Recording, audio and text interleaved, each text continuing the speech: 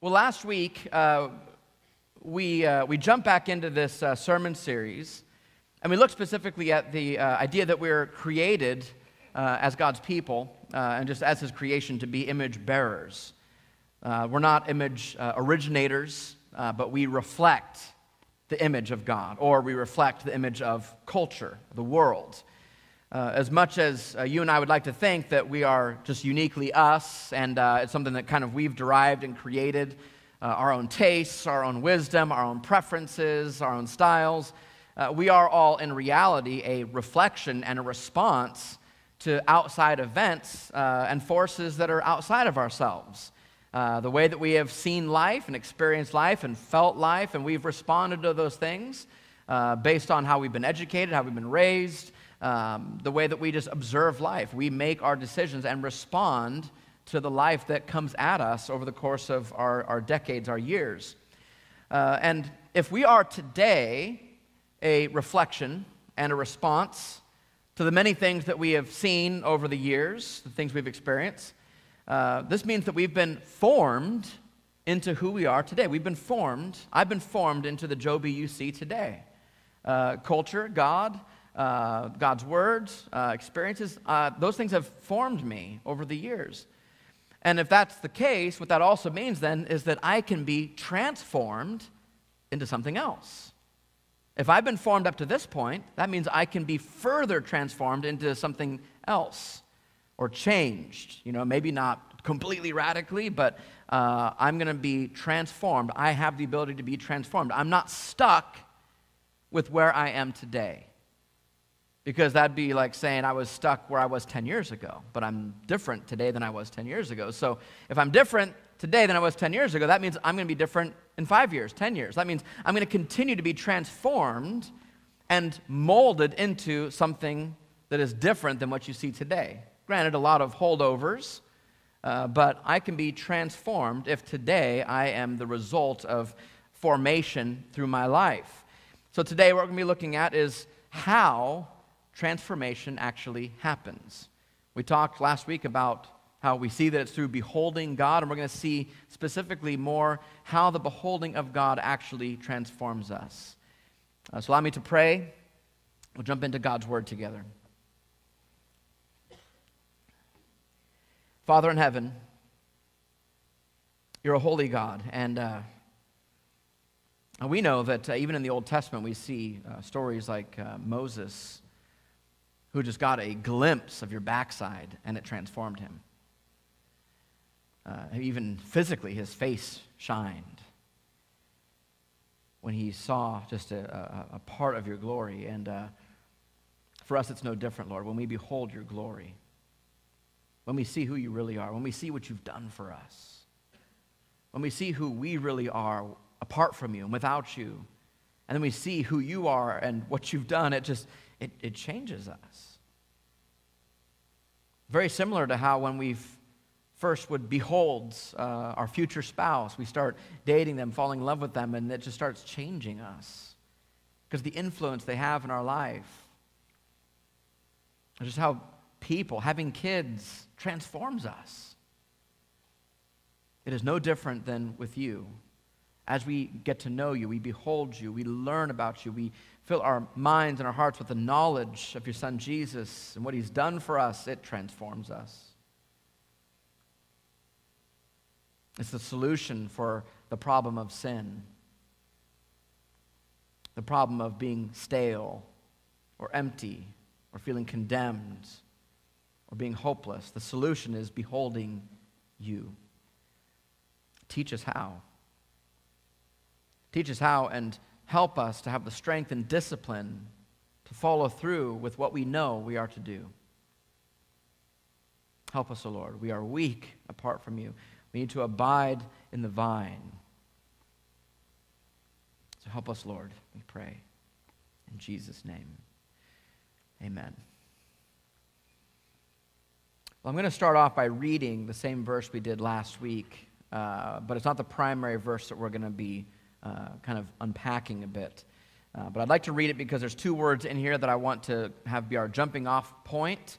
And then we're going to be going into another section of Scripture that will be kind of the main thing that we'll be swimming around in today. But Romans chapter 12, verse 1 and 2 again. We looked at this last week. We looked at this in week 1, which was the beginning of the year. This is Paul saying to the Roman church, I appeal to you, therefore, brothers, by the mercies of God, to present your bodies as a living sacrifice, holy and acceptable to God, which is your spiritual worship. Don't be conformed to this world, but be transformed by the renewal of your mind, so that by testing you may discern what is the will of God, what is good and acceptable and perfect. So the two words I want us to take particular notice of in this particular text is the word transform and the word conform. Both, of course, in English have this word form within it. So they share this root word.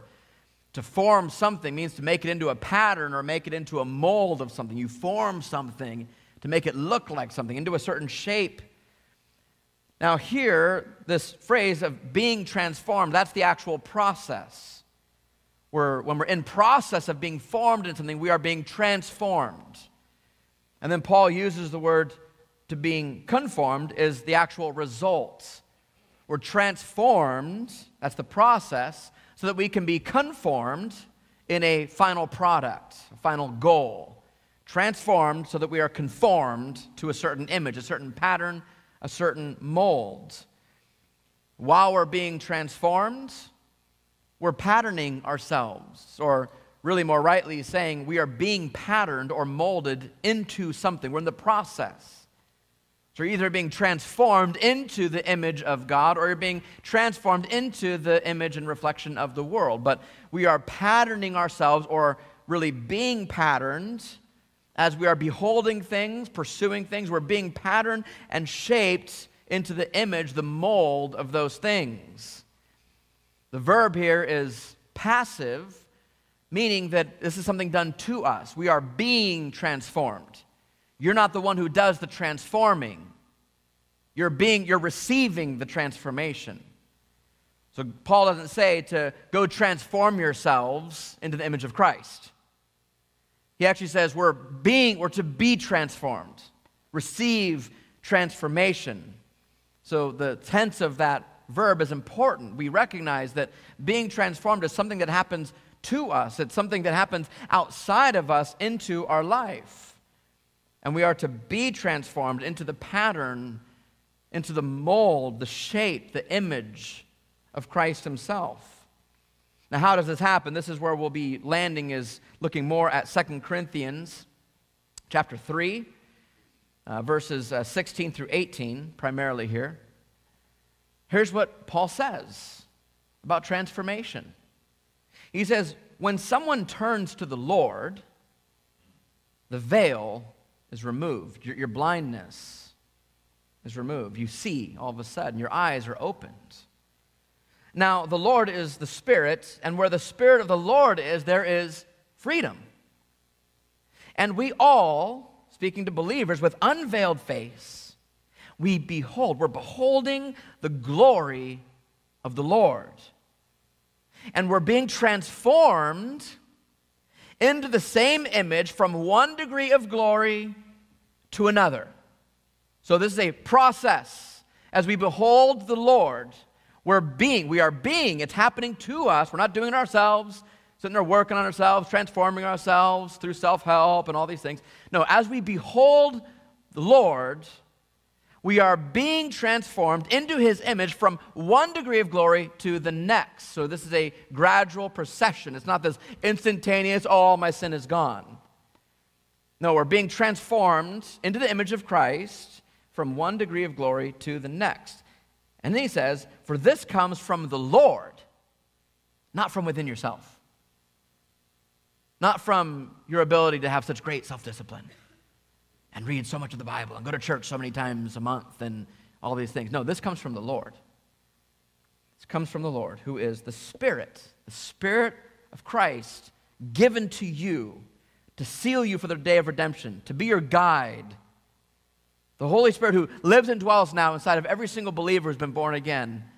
That Spirit that's in you, he is the one who transforms you from one degree of glory to the next as you behold Jesus. And there's a lot more to it in the following verses, but I want to skip down to chapter 4, verse 6.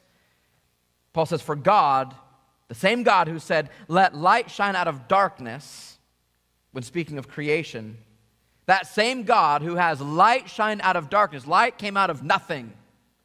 That same God has shone in our hearts when our hearts were darkened.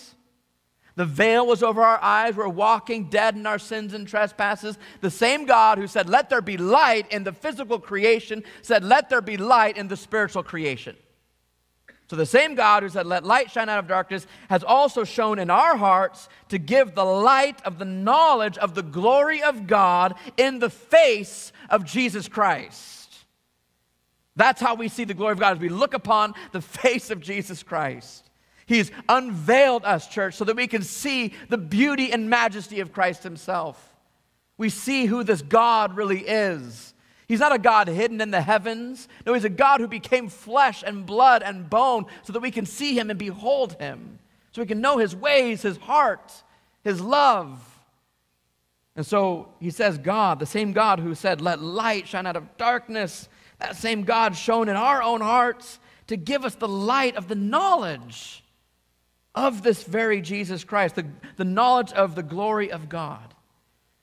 So now your sanctification, the big word that just means change. You're changed. The way you're changed, the way you're transformed, the way you're made holy begins the day that your eyes are unveiled. The day that you first saw Jesus. Maybe a bit blurry. You know, maybe you didn't grow up in the church and you're hearing all this kind of Christianese and all of a sudden you're going, I don't really get this, but I want this guy. Whatever he did, I want that. That's the day that your transformation began. The veil was taken away. The veil was taken away, and you started seeing light through the fog. And now, since then, since that day, he's been transforming you from one degree of glory to the next. Now, sometimes you get frustrated, don't you? You're going, I want to be in this degree of glory. I'm still battling this particular sin. I'm not there yet, but church, listen. God's word says that the day that you first saw Jesus, when your veil was taken away, the process of transformation being done to you by the Spirit of God began that day. And it's been going on ever since that day. From one degree of glory to the next. Maybe not in the speed or depth that you want, but it's been happening. It's been happening. It begins when we first turn to the Lord, as Paul says. When one turns to the Lord, the veil is removed. When you're born again, that process begins. Now, we have to, I mentioned that this is something done to us, but we have a responsibility in this. We have to turn ourselves to the Lord. We have to turn our faces to the Lord. We don't just walk around, the Lord just oh, hey, there's the Lord. Like we have to make a choice to look at Jesus. We have to make choices throughout our day. What are we going to behold? What are we going to cast our eyes upon? What are we going to allow our hearts to become warmed up to? So we have to turn ourselves to the Lord. So look what he says there, 18. We all with unveiled faces, we behold the glory of the Lord. So we have to behold, we have to look upon, turn our eyes to the Lord and behold the glory. Now, this word for transformation that's in the Greek here is the word metamorphomai. You can tell where that comes from, or what it turns into in English, right, is metamorphosis. You very quickly think of a caterpillar who goes through metamorphosis and turns into a butterfly. Now, a caterpillar doesn't just sit there and go, you know what, I'm going to become a butterfly today. Right? This transformation process, this metamorphosis, is something that just happens to him. Or she, whatever, her, it. So this caterpillar is just going out through life, and all of a sudden, metamorphosis, it starts transforming. And the end goal of that transformation is to be conformed into the image of a butterfly. Well, this is something that happens to the caterpillar. And for us, we go through this transformation with the end goal is to be conformed into the image of Christ. We start out as one thing, dead in our sins and trespasses, enemies of God. But the end result, the metamorphosis for us, is something completely and radically different, from caterpillar to butterfly. But it is a process that happens to us. Now, for us, in our transformation, again, we have to make the choice to behold. We have to turn our eyes towards him. But the work that is done by the Spirit. But again, it says, this comes from the Lord who is the Spirit. The work is the work of the Spirit. The work comes from him. And one of the things the Spirit does is he leads us and guides us into truth. I think that phrase is in probably 99% of my opening prayers before we jump into God's Word every single week. I usually always end with my prayers saying something like, Holy Spirit, would you lead us in your truth today? Because we need the Holy Spirit's leading if we're going to see with unveiled faces the glory of God in the face of Jesus through the Scriptures. This is why I pray that every week. We need the Holy Spirit to shine light into our darkened minds and hearts. This is why I pray that every single week. Because I know the power is not in how eloquent my preaching is. The power is in the Spirit of God working in our minds and hearts. So if I come up here and just preach in my own power and strength, I mean, the Lord can still work through whatever, but I know that the power of preaching comes through the Holy Spirit who is working in us. Without the Holy Spirit working in you, my preaching is just vain. It's nothing. It's just a nice little talk on Sundays. Right? But with the Holy Spirit working in our minds, our ears, our eyes as we read the Scripture, that's where the power of transformation through hearing God's Word be preached, that's where it comes from. Right? So we know that this is a work of the Spirit that changes us. It's not the work of great worship songs or powerful preaching. That's not how it works. It's the work of the Holy Spirit in our lives. So going back to 2 Corinthians 4:6, for God, the same God who said, let light shine out of darkness, has shone in our hearts to give the light of the knowledge of the glory of God in the face of Jesus Christ. And so the Spirit, what he does is, he's our worship leader. He leads us in the worship of Jesus. He points us to the face of Jesus, points us to the glory that we can behold in the face of Jesus Christ. The Holy Spirit's job is to glorify the Son in your hearts. His job is to reveal to you sin so that you can turn your eyes from beholding sin and turn your eyes towards beholding Jesus. That's his job. He's our guide. He's our worship leader. This is ironic because he himself is God, but he wants the Son to be exalted. And so the Father and the Son have sent him into our hearts to lead us and guide us to see the beauty of God's glory in the face of Jesus Christ. So let's look at what the beginning of this transformation process looks like. I know I've shared this story before. I shared it when I was in Zambia, so I'm just going to share it because there's a point to it. Many of you guys know that when I was 5 years old, on career day in kindergarten, when asked, what do you want to be when you grow up? I said, I want to be a black policeman. That was my real honest answer. I wanted to be a black policeman when I was younger. There was this black policeman that was at our bank, and he was always just the nicest guy to me. Policemen, when you're young, can be intimidating. Right? They've got guns, they've got badges. This one guy was so nice to me, so I thought, I want to be like that guy. Now, I shared this story on this trip to Zambia because, they always get a kick out of that. And then, one of them, after they got done laughing at me, they said, and I said, now, it didn't go well for me because I'm still white and I'm not a policeman. And they go, yeah, but you're a Zambian now. You speak our language. And so they always have a good time with me. But then I say to them, I know that's a silly story. But that God's Word actually has a similar silly story because there's a point to it. There's one verse in Jeremiah. Jeremiah says, can a leopard change his spots? Can a leopard just say, you know what, I don't want spots anymore? Clearly the answer is no. Then Jeremiah says, it's actually the Lord speaking through Jeremiah, so it's the Lord actually asking these questions. Can an Ethiopian change the color of his skin? Or what I posed to the Zambians that day was, likewise, can a Zambian change the color of his skin? Or can a 5-year-old white boy change the color of his skin? Clearly, the answer is no, that's not possible. And then the Lord says, neither can you, who are a sinner, accustomed to doing sin, all of a sudden just choose to be this great, good person. It's not possible. Something has to transformed. Something has to change dramatically. And so I asked the Zambians, I said, so truthfully, I mean, if you're to like give me your best answer, how can a leopard change his spots, or an Ethiopian change his skin, or how can I become a black policeman? And they thought thoughtfully, and they just said, well, you'd have to be, or the leopard, or the person, the Ethiopian, or you'd have to be born again as something else. The leopard would have to be born again as a cheetah or a panther. I would have to be born again as a Zambian or an Ethiopian. The Ethiopian would have to be born again as a European. But the answer is, it's impossible. You can't just transform yourself. Only through a supernatural transformation, if you are somehow able to be born again as a completely different creature, then you can change. You see where I'm going with this, right? Church, without Christ, without the Spirit of God transforming us, we have no hope for change. We have no hope for change.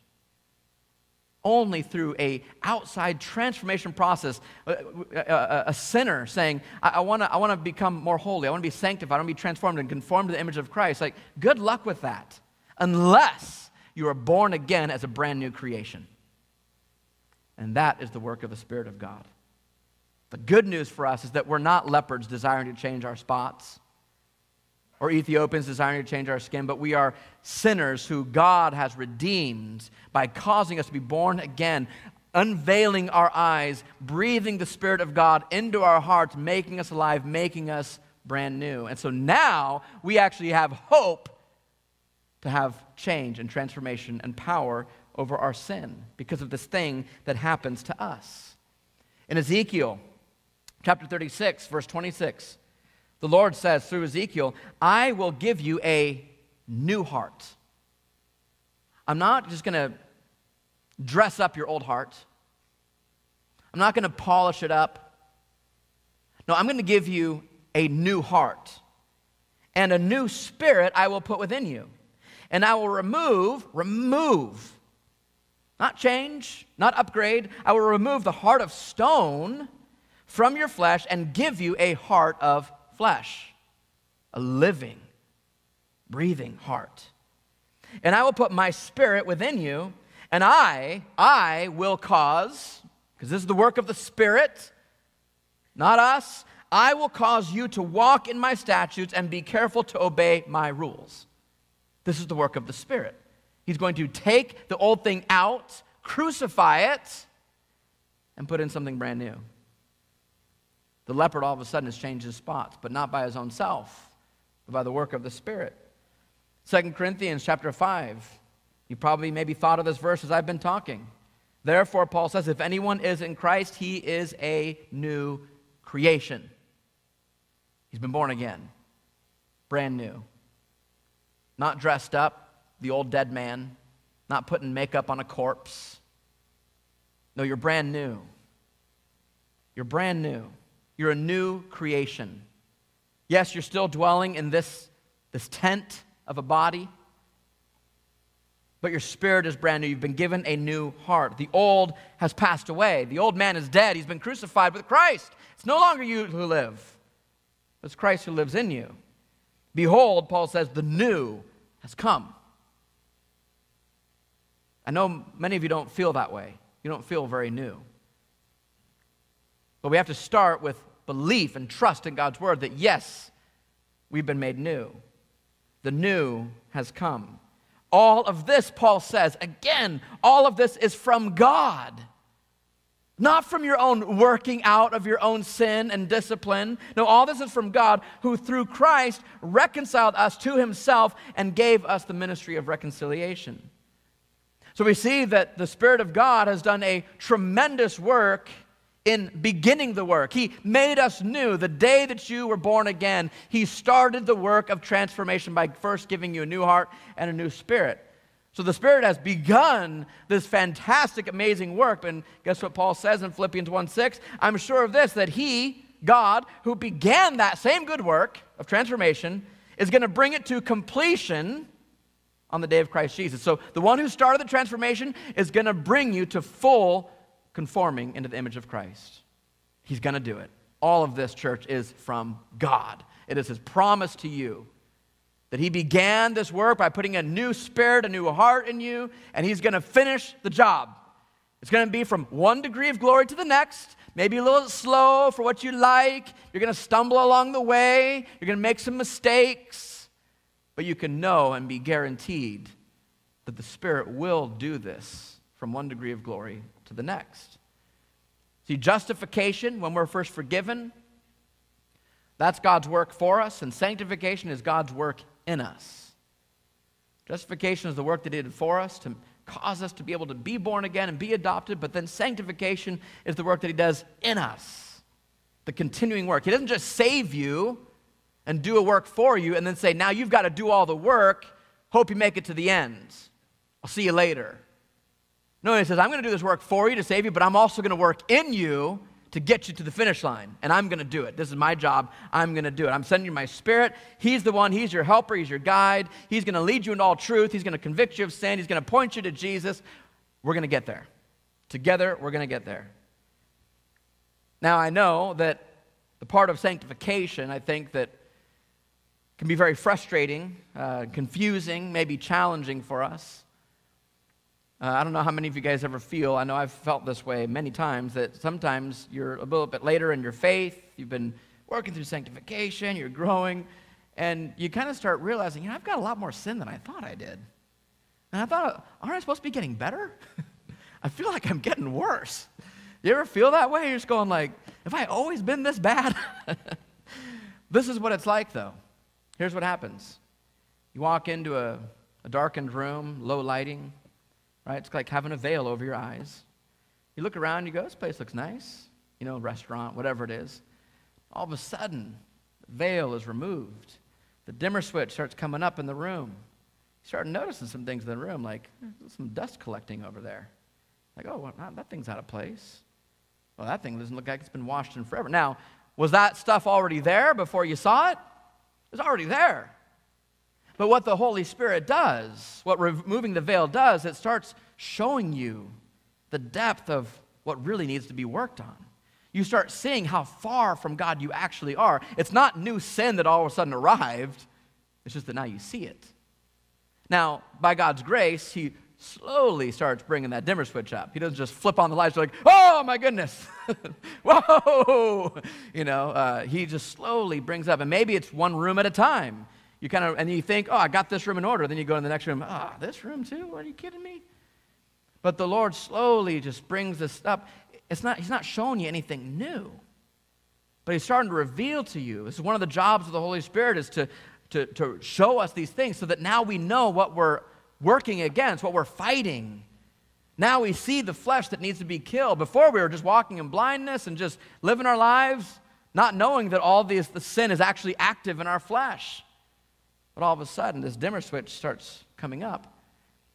I know maybe for some of you that analogy itself is getting you a little anxious because you're going like, oh man, there's a lot worse in my life than I thought, or maybe you're starting to think about some of the cleaning you have to do at home. I don't know, but I know that when we hear that thought, we just go, yeah, that's kind of my experience. I feel like I've not progressed.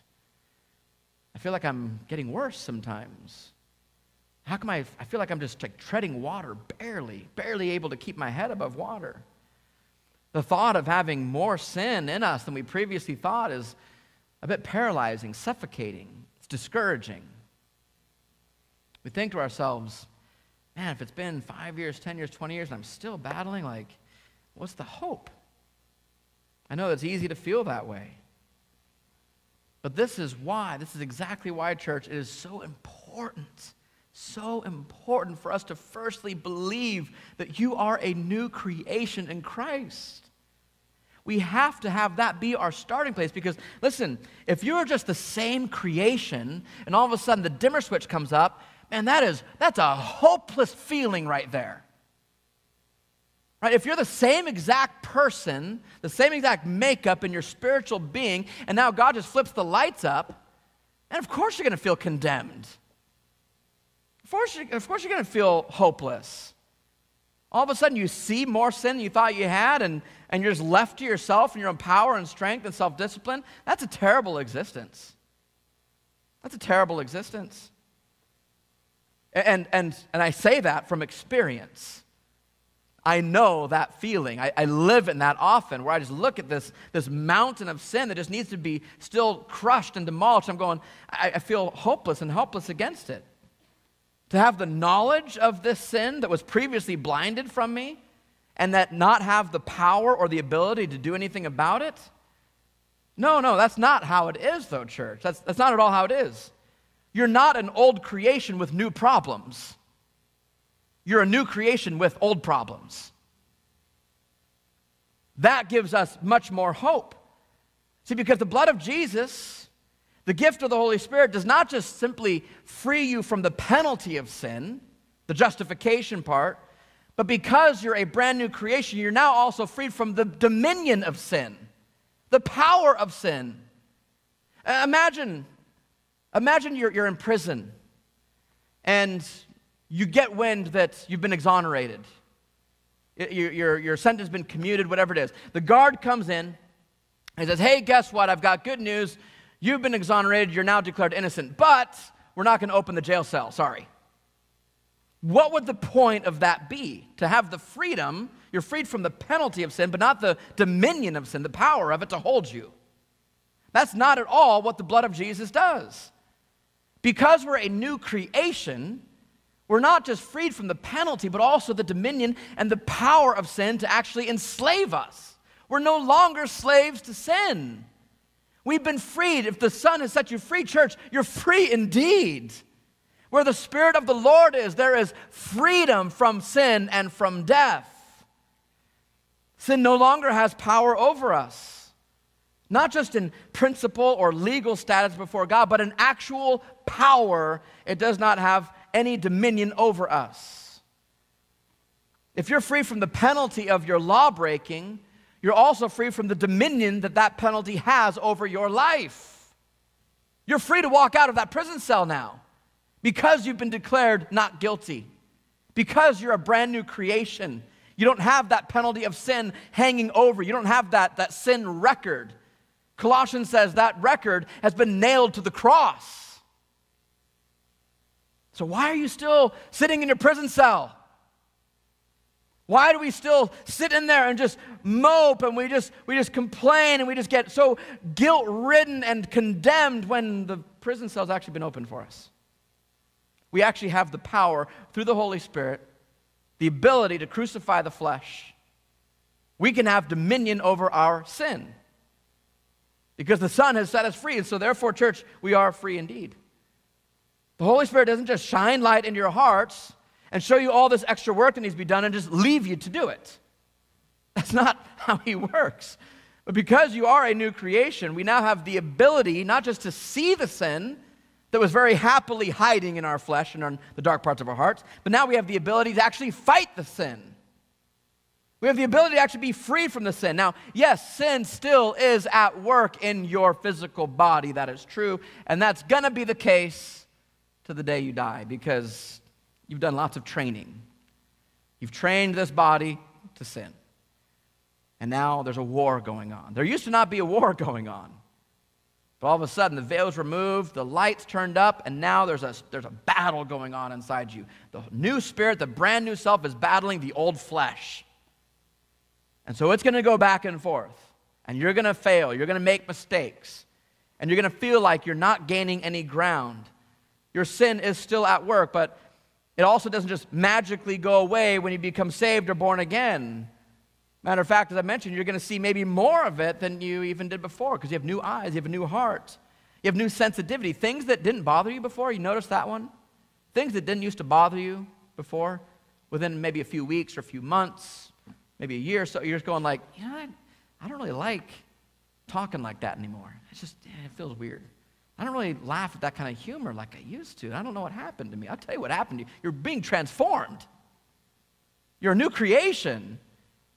You're actually fighting against the flesh. But being a new creation doesn't just make the sin go away. It just all of a sudden starts the war that's going on.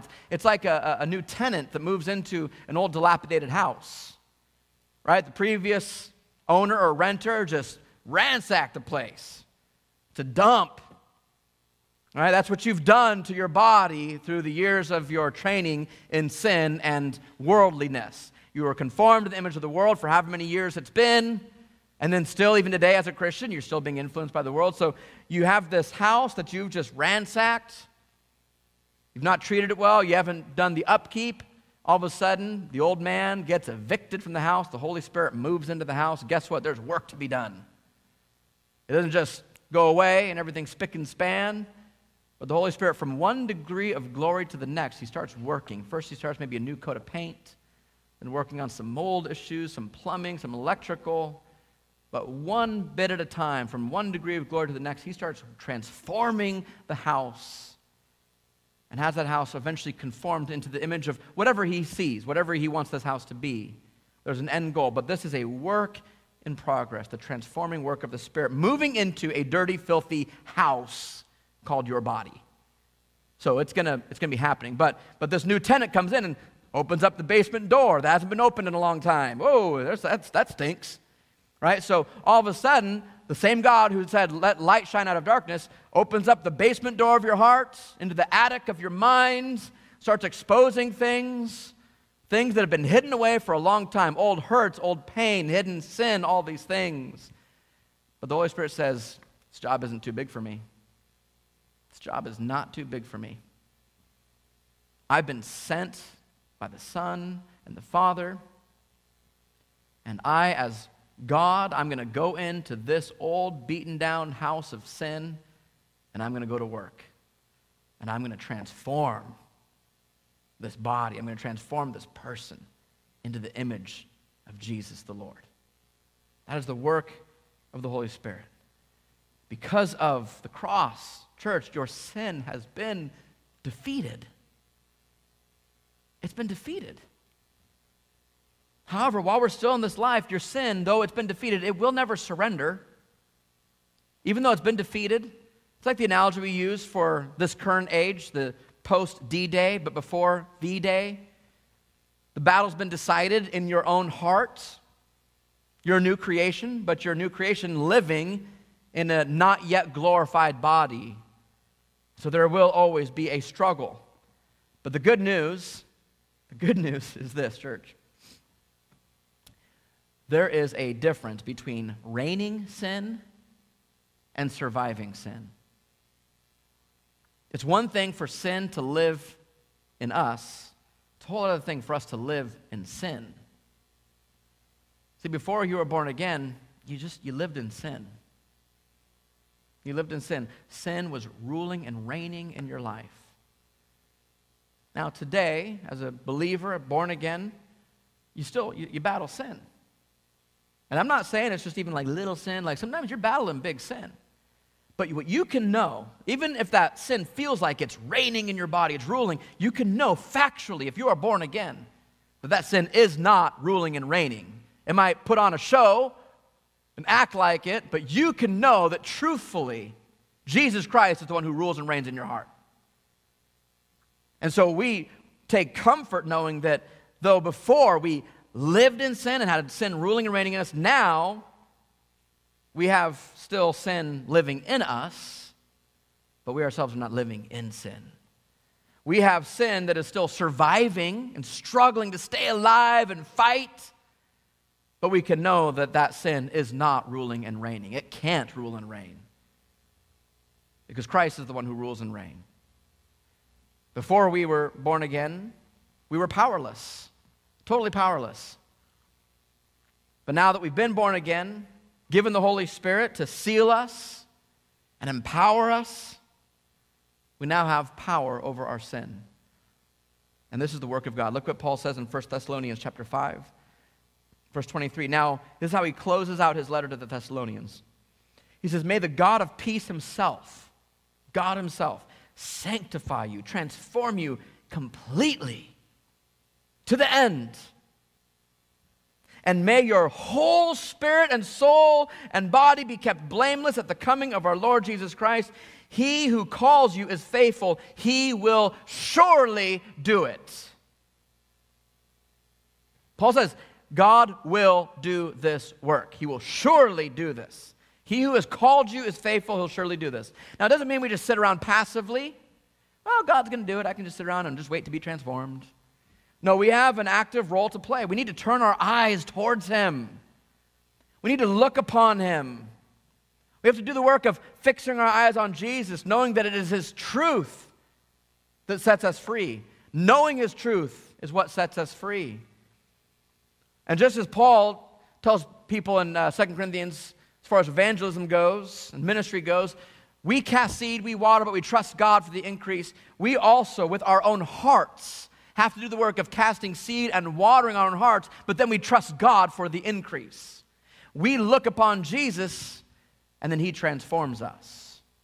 But we have to do the casting of seed and watering of our own hearts. We can't just sit around passively going, oh, God's just going to increase in my life.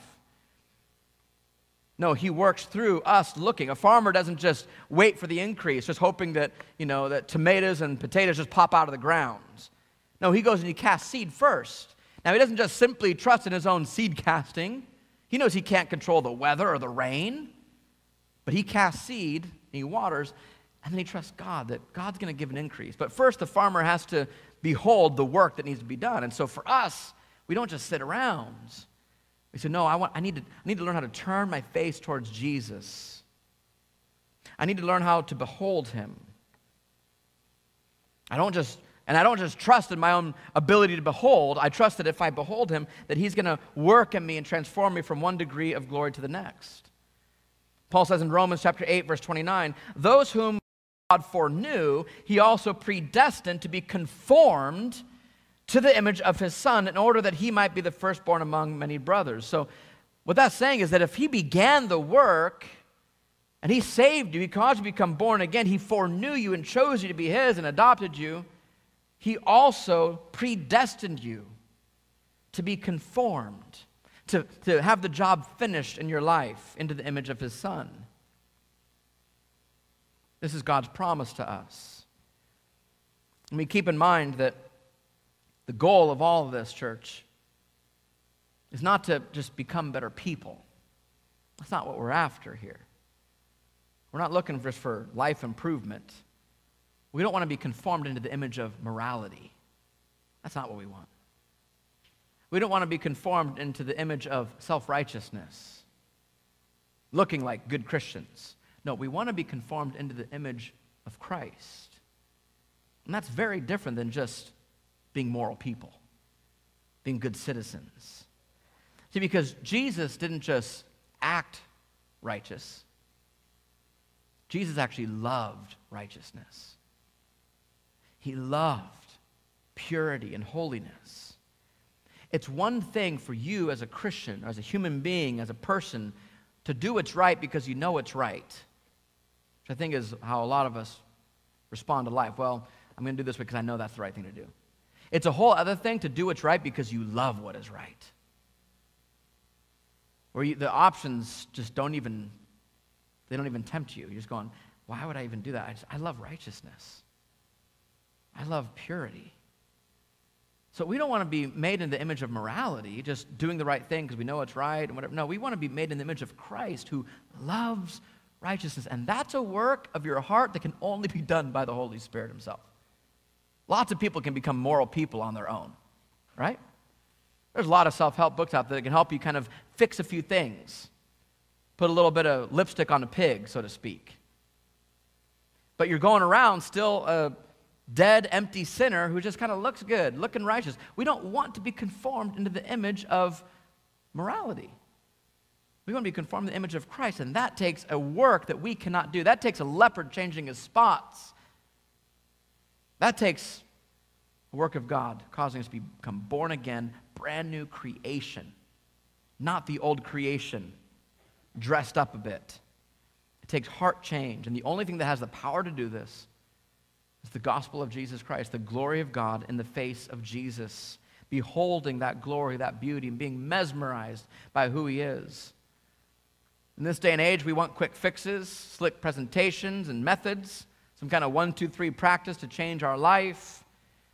And we think, hey, I know I need the gospel, I need Jesus, but I also need this little gimmicky thing to really fix my life.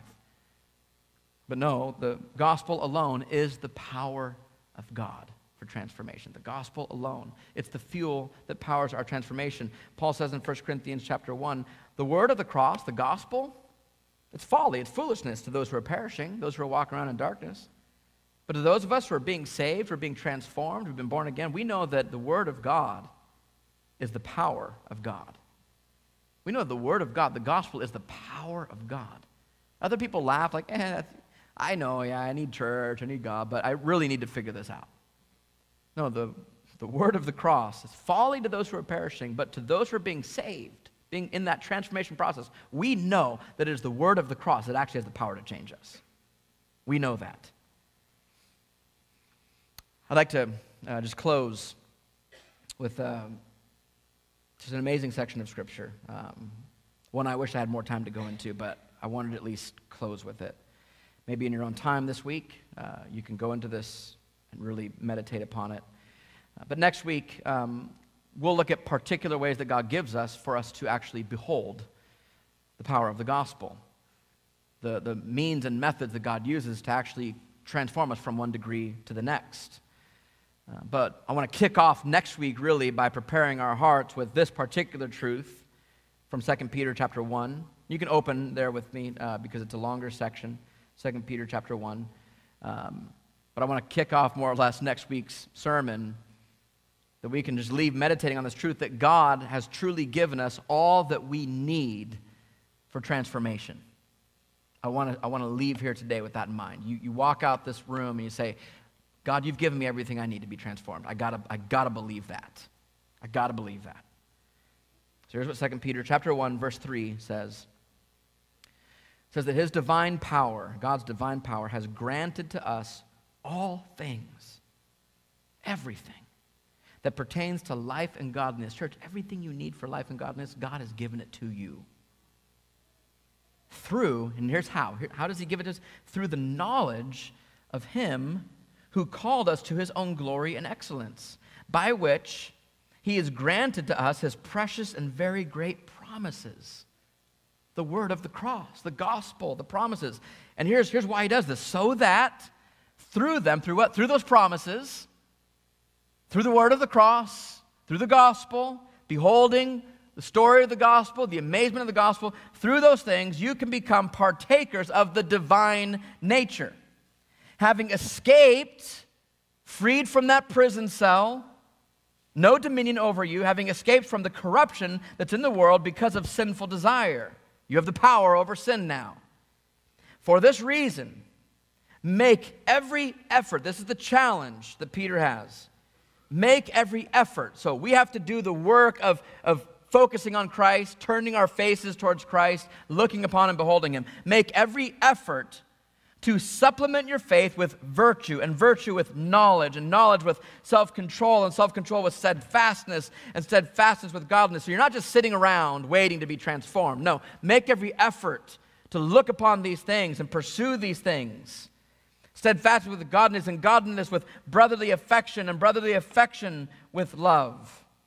For if these qualities are yours, and they're increasing from one degree of glory to the next, they keep you from being ineffective or unfruitful in the knowledge of our Lord Jesus Christ. For whoever lacks these qualities is so nearsighted that he's blind, having forgotten. Guess what he's forgotten? Guess what he forgets? He forgets that he was cleansed from his former sins. He forgets that he is a new creation. The enemy, church, will rob you of your transformation process by convincing you and helping you forget that you're a new creation. He wants you to believe that you're still the old self. Because if he can get you to see that, you become so nearsighted, so focused in on this sin issue, that you forget that you're a new creation. And all you're doing is just focusing on your sin. And you're going, I can't believe all this sin, and you become ineffective.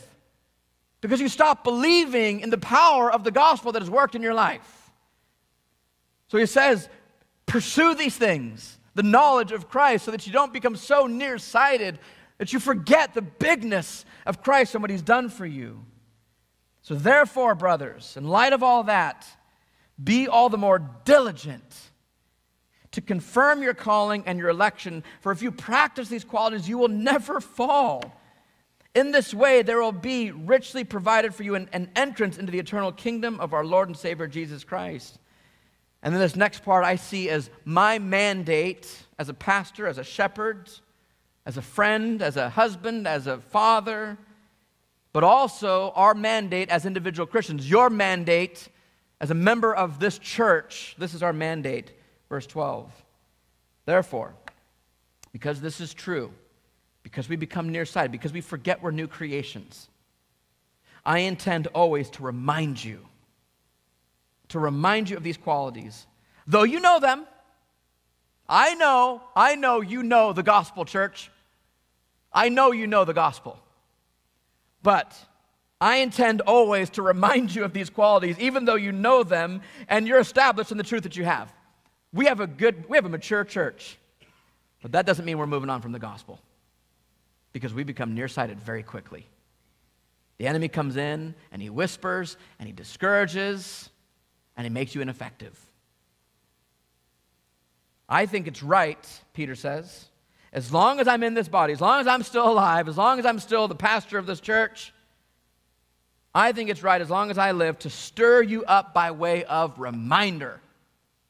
Not coming with new teachings and new things to make us interested and build our brains up big. No, I'm going to remind you, as long as I'm alive, I'm going to remind you the same old thing that you know, but you need to be reminded of. Since I know that the putting off of my body, my death, is going to happen soon, Peter says, as our Lord Jesus made this clear to me, I'm going to make every effort so that after my departure, after my death, you will be able at any time to recall these things. He's going, I'm not going to be here forever. I'm going to die soon. But I want you to be able to carry on what I have reminded you of, so that you go and you remind other people of those very same things. I know my death is coming, but I hope that when I'm gone, you guys carry on the work of the gospel. This is what Peter's desire is. His job, he believes, is to remind them constantly of the power of the gospel and the fact that they are new creations in Christ. This is why I half jokingly call myself not the CEO of our church, but the CRO, the Chief Reminding Officer. That's my job. My job is to be a worship leader every week. I lead us in the worship of Jesus by God's grace, by reminding us, myself included, who Jesus is, what he's done for us. Let's pray.